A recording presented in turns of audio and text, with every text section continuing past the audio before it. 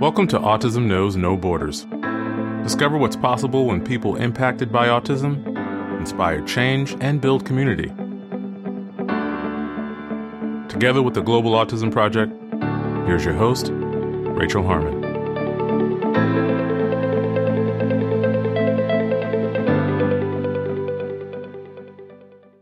Hello, everyone. Our guest today is Lenora Edwards. Lenora is a certified speech-language pathologist with over 10 years of experience treating children and adults. She is the Chief Knowledge Officer at Better Speech, a U.S.-based online service provider with 150 speech therapists working with individuals of all ages. In today's conversation, we discuss benefits and considerations of delivering services online, what a typical online session looks like, the various populations Lenora works with, the difference between a speech delay and a speech disorder, common speech difficulties among autistic people, what Lenora enjoys about working with autistic people, common misconceptions about speech therapy, how to encourage families to use alternative augmentative communication with their autistic loved ones, and advice for parents who want to improve their children's language skills. In this episode, discover what's possible when progress starts at home. To learn more about Lenora Edwards, please visit our show notes at autismknowsnoborders.com. We appreciate your time. If you enjoy this podcast and you'd like to support our mission, please take just a few seconds to share it with one person who you think will find value in it too. You can also follow us on Instagram at Autism Podcast, subscribe to our YouTube channel, Global Autism Project, and join our online community on Mighty Networks at community.globalautismproject.org. And now, I present you Lenora Edwards. Hi, Lenora. Welcome to Autism Knows No Borders. Thanks for being here today. Thank you so much for having me, Rachel. It's great to be here with you. So let's start with a brief introduction. So my name's Lenora Edwards. I'm the Chief Knowledge Officer with Better Speech, and we are an online speech therapy company that is throughout the entire U.S., and we are also in different parts of the rest of the world. We're also in places like Japan and Ireland and Bermuda, and we are over 150 speech-language pathologists strong. And something that's incredibly unique is that we all had to have at least 10 years experience to work with this company. So we've all had to have a completely different career and have background in a variety of settings in order to work with Better Speech. All right. And so everything is offered online, is that right? Completely online. And we've been online since long before the pandemic. So we're very comfortable on Zoom and using our platforms. Great. So what are some pros and cons of the online platform? What I love about being online is, especially with Better Speech, we are there when it's convenient for you. We tailor our approach to meet your needs or the needs of your family. And scheduling is so much easier because we are right there setting your child up for success in the most comfortable environment, their home. We're in your home. We're on your schedule, whether it's evenings or weekends. We're able to provide therapy services at a time that's convenient for you. And what I absolutely love is we can also record the therapy sessions. And sometimes if you go to an outpatient clinic, the parent and guardian is separated from the child, or if you're in a school setting, the parent or guardian might not have any idea what you're working on from that standpoint. But with Better Speech, because we are online and because you have the opportunity to record sessions, you get to be a part of the therapy session, and we get to explain what we're doing, why we're doing it, and how to make it functional in your everyday life, which is so important because we get a period of time with individuals versus families and guardians and people that take care of them are there the rest of the time. So they can also then take that recording and share it with the nanny or grandparents or whoever is helping to care for that child in this case, or that individual, because we also work with adults. But you get to show that recording to other people. And that offers continuity of care and consistent carryover, especially if you're, I've worked in outpatient settings, and if I've had a little one in my therapy room for 25 minutes and we're at minute 27 and I have 30 minutes to have them come in, work with them, and then to have them back out to their parent or guardian before I'm getting another, I I have 2 or 3 minutes to explain and bombard these parents and guardians with a ton of information and then go, bye, see you next week. Let me know how it goes. It's really, really overwhelming. And it's a lot for them because they're trying to understand what we're doing. And it's completely different when I get to be there in their family and coach them and say, okay, this is how you apply it when it's playtime. This is how you apply the techniques when it's getting ready for bed. And just tailoring it differently to make it that much more functional for them. Yeah, that's great. And I do love that convenience aspect. I know some parents are juggling busy schedules. They have other kids to bring to different lessons and practices. So having that option to just do it at home must make a huge difference. Huge. Completely.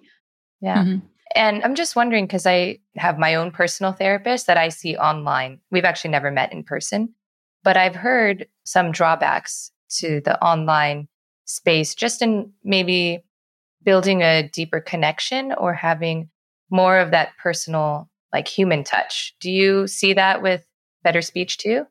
I do see that as a clinician in the area, because what I've noticed when I'm in person and working with people, I like to give them high fives. You have the game. It's very tactile.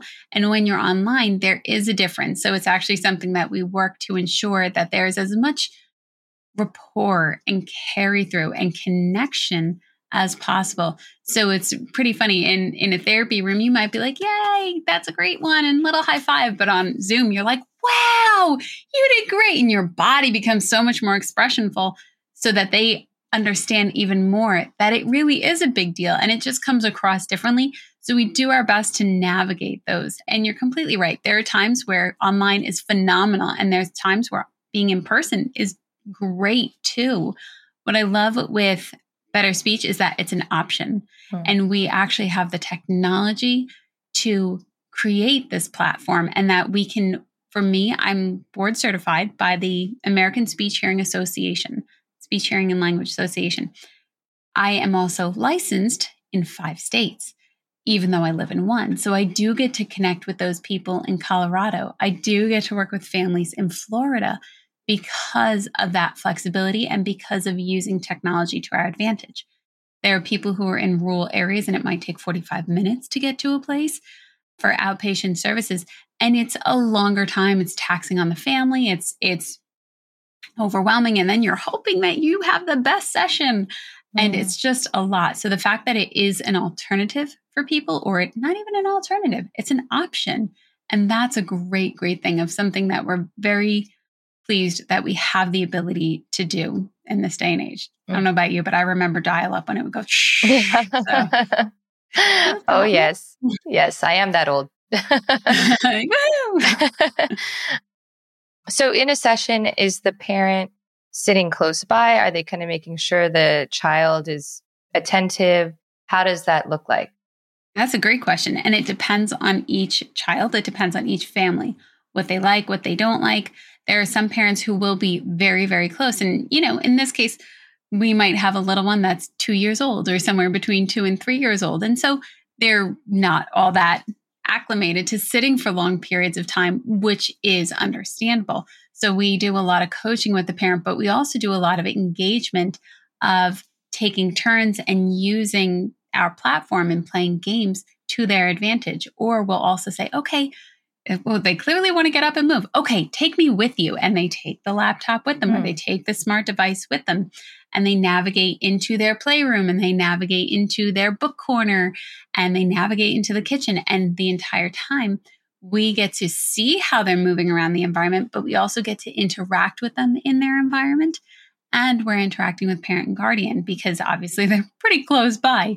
When, for example, I have a 13-year-old on my caseload right now, and parent and guardian are across the room. They can hear me, but they're not right on top of the child. And it works for them. So it really is a person-to-person basis, and we tailor it to meet whatever they would like and whatever is going to be most beneficial. So what different populations do you work with? So as a speech language pathologist, I often say we work from the neck and up, and we work in all ages.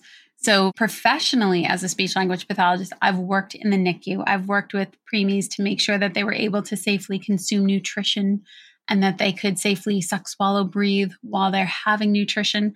So we've worked in those areas. But then I personally have also worked on the complete other end of the spectrum.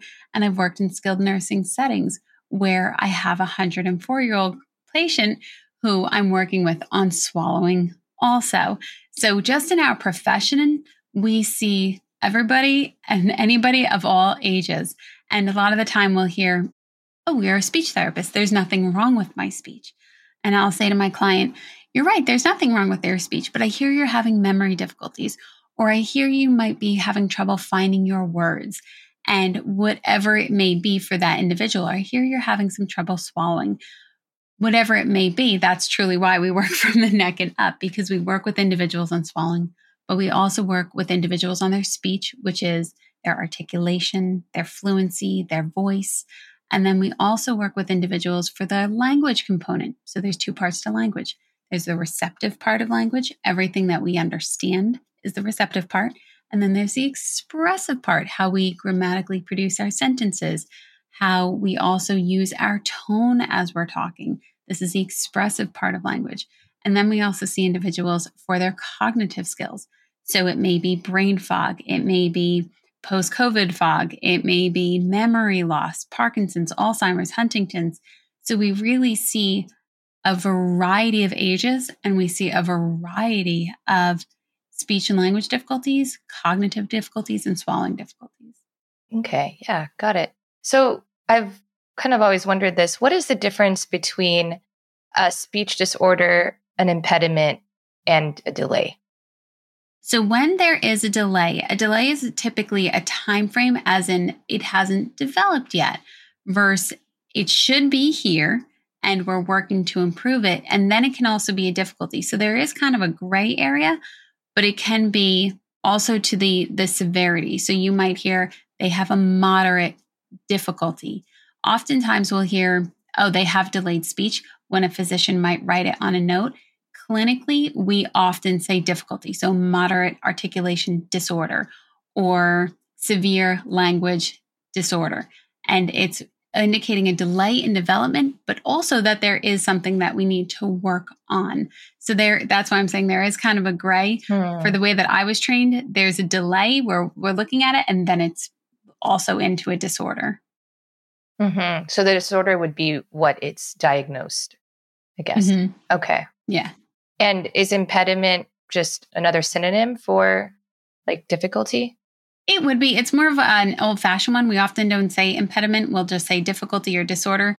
Okay. Sometimes you'll hear, they have a speech impediment, but it's not something that clinically I would write, or clinically I would say I would be more specific about that.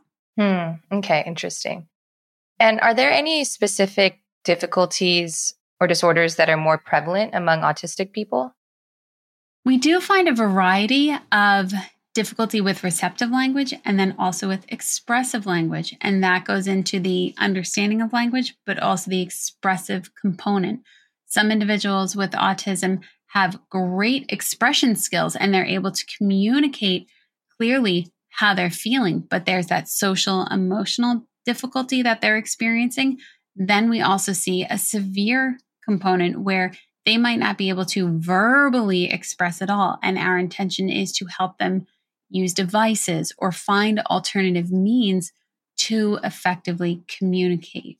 Got it. Yeah. Do you have a lot of autistic clients right now? We have a nice number on our caseload with Better Speech, and that goes into the component of, is online better or is in person better? And I always encourage people to do the research, see what works best for you and your family, see what works best for the child in this case, or if it's an adult who would like to then initiate speech services again. I've had a number of people who wanted to benefit from a device and hadn't used one for 7 or 8 years. And now suddenly they're wanting to use a device. The great thing is that we have the ability to initiate those services and to get those supports in place. So we work with another team and we work with them to help get that individual a device if that's what they want. So for individuals who are experiencing autism, you'll notice that speech therapy will weave in and out of their life. It's not you had speech once and then you're done. Sometimes it is, but other times you might work with a speech pathologist for 5 years, take a break, come back in a year, take a break, come back in 5 years. And it's really how that individual is developing, but also how they're wanting to communicate. We naturally want to express our wants and our needs, but also there are times where we're able to get those needs communicated, and then we don't feel the urge or the desire to communicate more. And it's important that we acknowledge that and we're respectful of that, and we're not forcing people to have speech therapy services when they're clearly showing signs that they don't want it. But when they are showing signs that they're ready to interact and they're ready to be a part of the therapy session, it's important that we acknowledge that also. Yeah, that's a really good point. To work with them on their goals too and see what they want to achieve.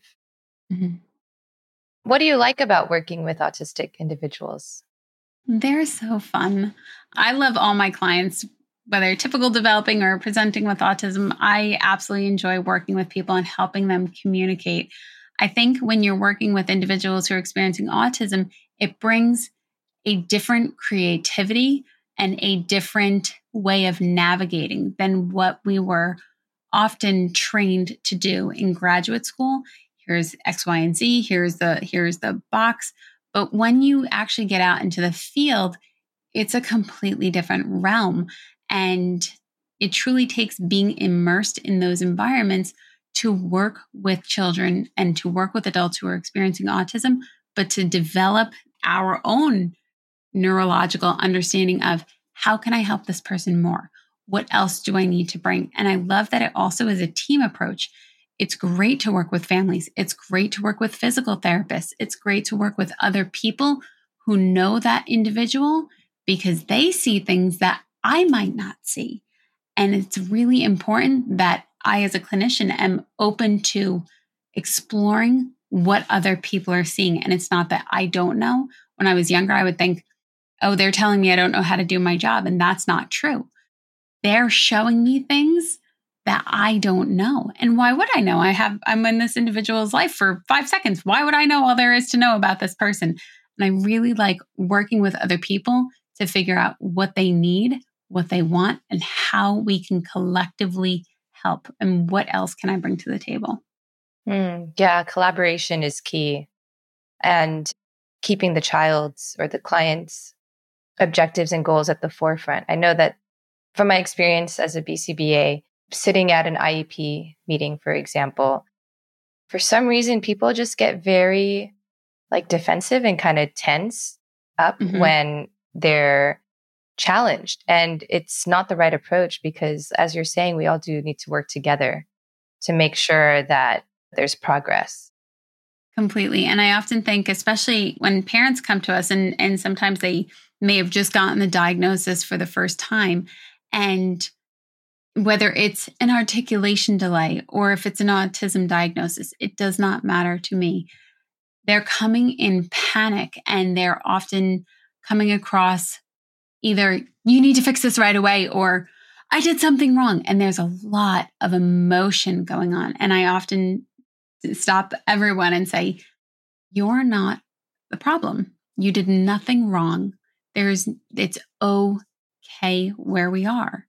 And just quite literally helping them realize I didn't do anything wrong. I was always doing my best for my child. I was always doing best to take care of this child. I didn't do anything wrong. And this simply is where we are. And it really is important because it helps them understand it's not completely up to them. And it doesn't have to all be solved today. And it also is an emotional process that people are experiencing. They didn't know what they didn't know, and they didn't know what to look for. And sometimes they're awake at 2 a.m. and they're down a rabbit Google hole, lost in the abyss. So it's truly important as the team that we come together saying, they're not the problem. This happens to be where we are. Let's figure out how we can collectively work together to help this individual. I just want to add, because I mentioned about 2 a.m. I don't know if you've ever rolled over at 2 a.m., Rachel, with questions. With Better Speech, we offer a consultation where you can actually reach out to a speech language pathologist. You can schedule an appointment, even right now, if you visited the website, and you'll be able to speak with a speech language pathologist within the next day.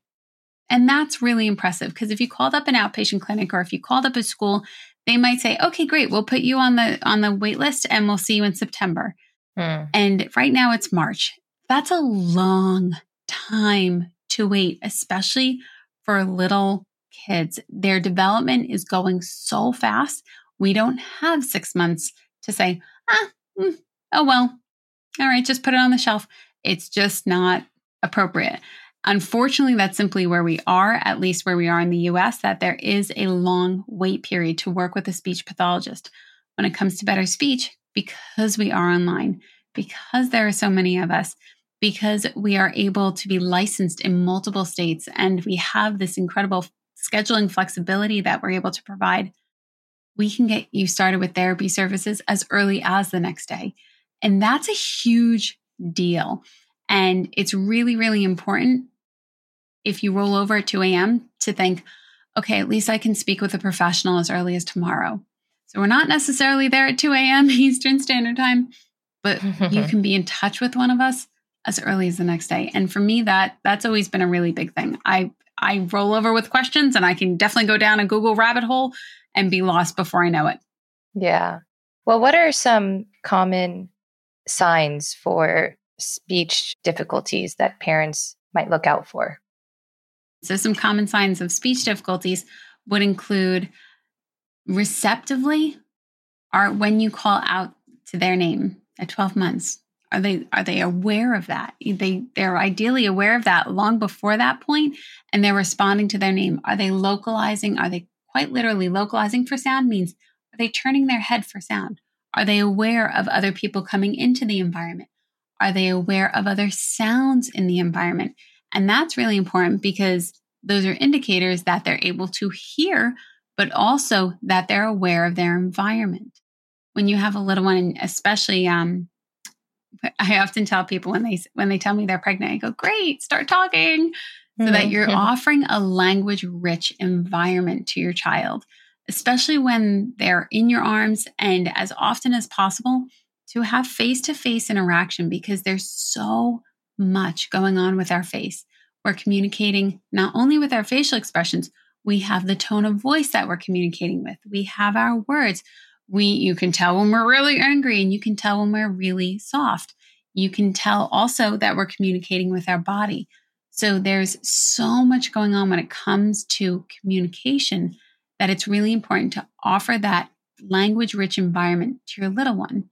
Now, as they're developing and you're offering this language-rich environment, in that window of 0 to 3 months, you're going to notice that they're cooing and that their cries are starting to become intentional.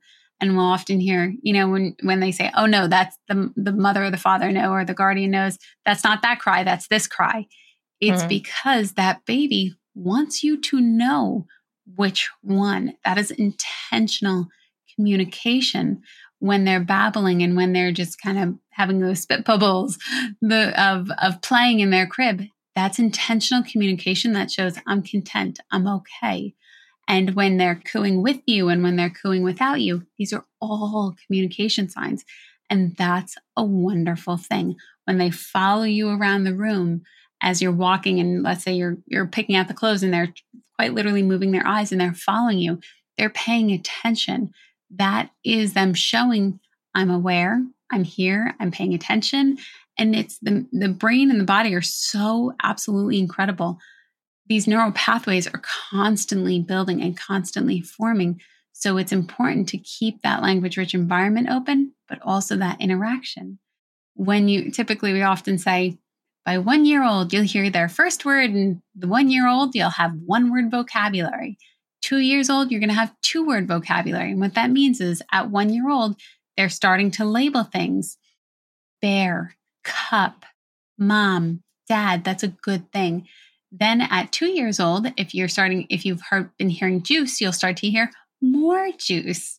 At 3 years old, you'll hear more juice, please. And that's a wonderful thing. They're labeling items and they're showing you, I know what I'm talking about. Things have a name and I know what I want and I know how to get it. All great signs of communication. Got it. Okay, so those are the specific milestones that parents can look out for. Mm-hmm. Okay. And what are some misconceptions about speech therapy?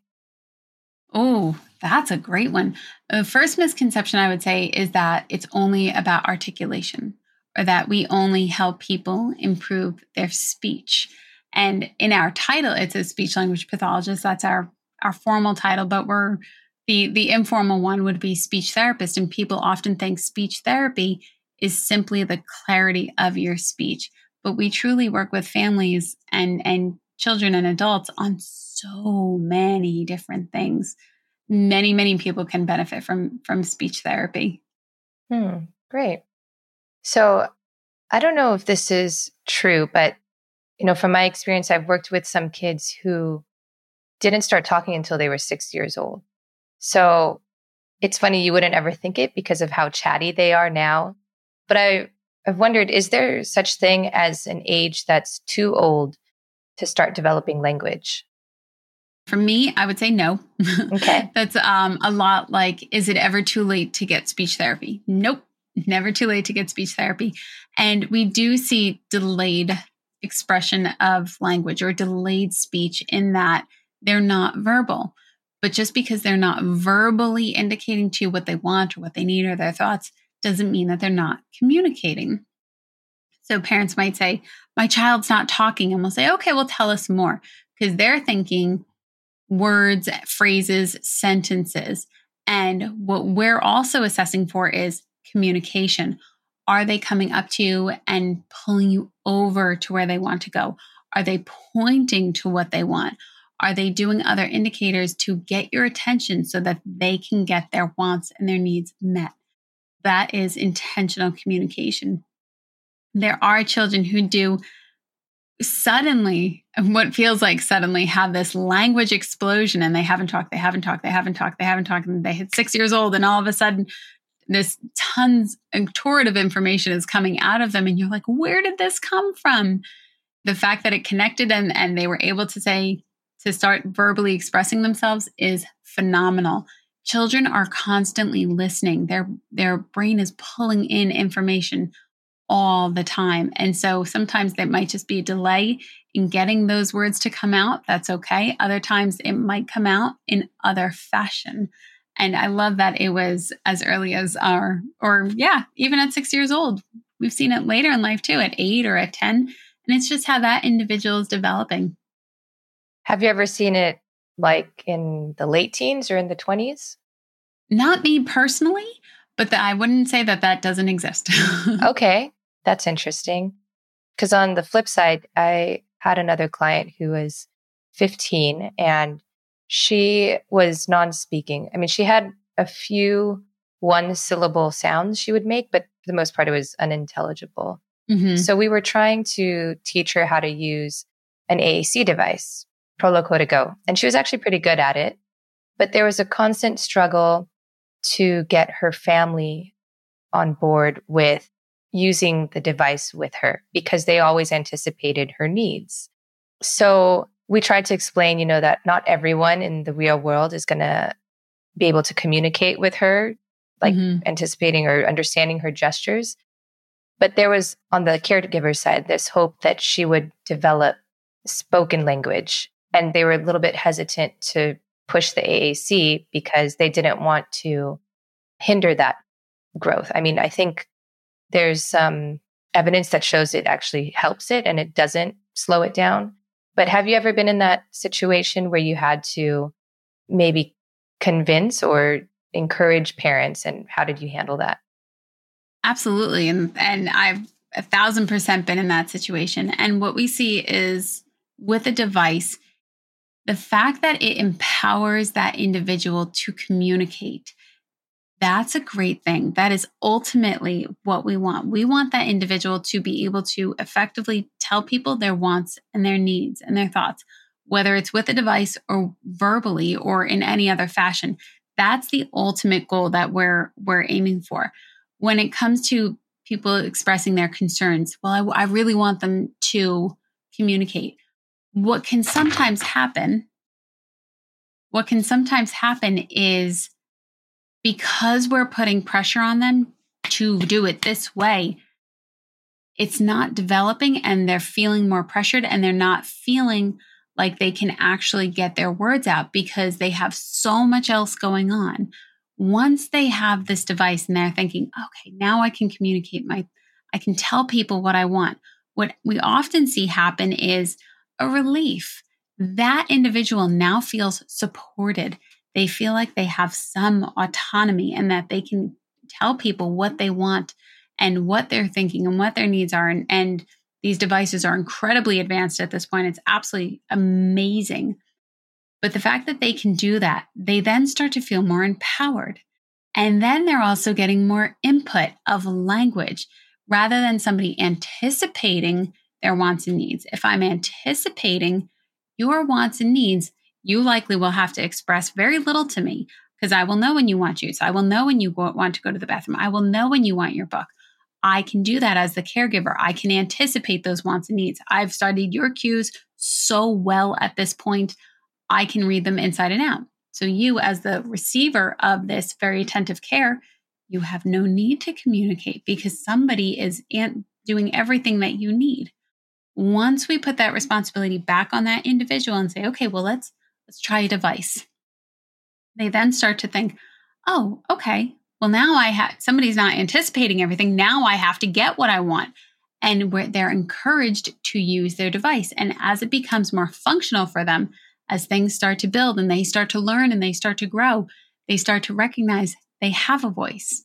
They can express themselves and they can express themselves using the device. Now more language is being occurred because more language is occurring. They're actually hearing the device talk. And now they're starting to talk more because of all these other factors. And it's a complete shift. People often think using a device is to indicate, nope, never again, not going to be verbal. It's really a support. If they aren't verbal and they can communicate through the device, great, no problem. But it's often a support that they have, and they will then take the next steps toward becoming verbal. Yeah, that's great and makes a lot of sense. So as a speech therapist, are you trained in AAC or is that a specialization? For me specifically, I had a class in AAC, and at the time it was with a professor who was using AACs all the time. This was her specialty. She didn't dabble in it. She had 10 years experience in it, at least at the time that I remember. And she knew these devices inside, outside, backwards, forwards. And that was a great thing. Once we get out into the field, we have this great year where it's called a clinical fellowship year. And it's actually a year where we're supervised by another clinician, a clinician who has what we refer to as their Cs, their Certificate of Clinical Competence. We as graduates have a CFY, a certificate, and it's a fellowship year. And in that handholding, there's a ton of support. What I often encourage people and younger clinicians as they're coming in is, if you don't know something, lean into it. Mm-hmm. Especially when we get into certain environments. Sometimes there isn't a great support for a therapist, a senior therapist, to show a younger therapist the ropes of an AAC device, the ropes of how to navigate it. And it's something where you get the best experience by being in that experience and going to places that will help educate you, but it also is a responsibility on us to educate ourselves. So for me, I've gone on YouTube. I've learned from other clinicians. I've gone into those environments saying, okay, I don't know anything. Show me. And being open to the fact that I don't know anything, but they do. And how can I learn this? And learning AACs as a clinician is not something that will come overnight. It's something that you will build in your skill set because you're now in the environment, because you might have a client that's working with a device, and that's great because now you're figuring it out together. But you as a clinician are also making sure you're doing the back end work of figuring out, okay, what CEU classes do I need? How else can I train myself so I can better serve my client? And that's really important. So the best thing, I think ultimately we had one class, but the best experience is to get in there, get the training, get the experience, submerge yourself in that environment so that you can help people communicate. That's the most important thing. Right. And because AAC is somewhat recent, well, at least compared to PECS, Picture Exchange Communication System, for our listeners who don't know, is there enough research out there that really lays out the details of how to implement some of these programs? Like, for example, how many icons or how many pictures to start with on one page, or what to expect, and how, like, all of the flipping and the clicks and all of those things. There's so much. And I look at it individually based on the client. So I've worked with individuals who've used eye scanning because they didn't have the ability to actually use their hands in order to point. And the fact that we have that technology is amazing. That individual that I had worked with, she was already well advanced. She knew how to navigate a board. So it wasn't overwhelming for her to see 40 icons on a page. It wasn't overwhelming for her to go to these sub pages. That was a great thing. She quite literally grew up using devices. By the time that I met her, she was 14. For individuals who are becoming new to devices or new to pictures, I start them off where they are. So I will work with them and say, okay, let's start with 3. Let's start with 6. Let's start with 8. Especially if they're getting a device for the first time, I have some type of idea of where they are. If I'm not the evaluating clinician, if I'm the treating clinician that says, okay, now we need a device. Now let's set it up. In that case, I like to go with where they are and seeing what's functional, because now they're getting a program. They're getting an electronic, which can be overstimulating to them. Now they're getting pictures that if I show them a picture, cartoon picture of soda or a cartoon picture of a hamburger, do they recognize what it is in their physical environment? I really like the ones where you can take the picture and tailor the icon so that it looks like what they know it as. It's not just a cup, it's their cup. That makes much more cohesive sense for them. It's much more familiar versus if we are using the drawings that are on there, which are truly wonderful, I start them off a little bit lower to make sure they feel comfortable. I want to build success with them before pressuring them and saying, well, "What? There's 20 icons. Where are we having difficulty?" No, that's on me. I need to anticipate that and say, okay, let's practice. Show me this. Show me that. Where's this? Where's that? How are we communicating? And seeing how functional it is in their environment for a week, for 2 weeks, for 3 weeks, for a month, and then keep modifying it and molding it. Because again, their skills using a device, especially for the first time, even if it's a new device and they're familiar with the device, those skills aren't going to come overnight. They're neural pathways that are building, and we have to be respectful of their mind and their choices of how they want to communicate and what is functional for them. Yeah, that makes a lot of sense. All right, Lenora, I'd like to close with one last question. What advice would you give to parents who want to work on improving language skills at home? Oh, that's a great one. I would say make it functional. So I absolutely, so we're on tons of social media components, and my intention for those social media components is to show people how to make it functional. At least for me, when I had speech therapy growing up, or when I was learning to read growing up, it was very sit down, focus. This is the time that we're going to do it. Versus when you're wanting to build language at home, language is all around us constantly. We're constantly communicating. There's so much information. Everything around us has a name. Everything around us we can make it into a song, and allow it to be part of your day. There's no need to make it feel very formal and sit down and I have to do this. Because we're constantly communicating, encouraging your child to communicate and offering those opportunities are great ways to do that. So when it's an opportunity to communicate, let's say it's lunchtime. Okay, show me which cup you want. I have a yellow cup and a yellow cup. They don't know that it's the exact same cup. They're going, oh, I get a choice. I want that one. Even though you know it's the exact same cup and it's not a big deal, you're offering that opportunity for them to communicate that choice, for them to communicate that they have power, that they have autonomy, that somebody isn't always telling them what to do and where to go. They get to play too. And to be respectful of that and honoring of that and encouraging that communication. We want children, we want people to be communicating for themselves and offering those opportunities, even if you're doing something silly. Let's say they're sitting in their seat and you're about to give them food, but you can play around and put a bowl on your head. They're going to look at you and they're going to think you're so silly because you have a bowl on your head. And you can be really expressionful and really inventive and creative and to have fun. The more fun you make things, the more they're going to grow and they're going to learn. And that is a wonderful thing. Great. Well, thank you so much for sharing your tips with us.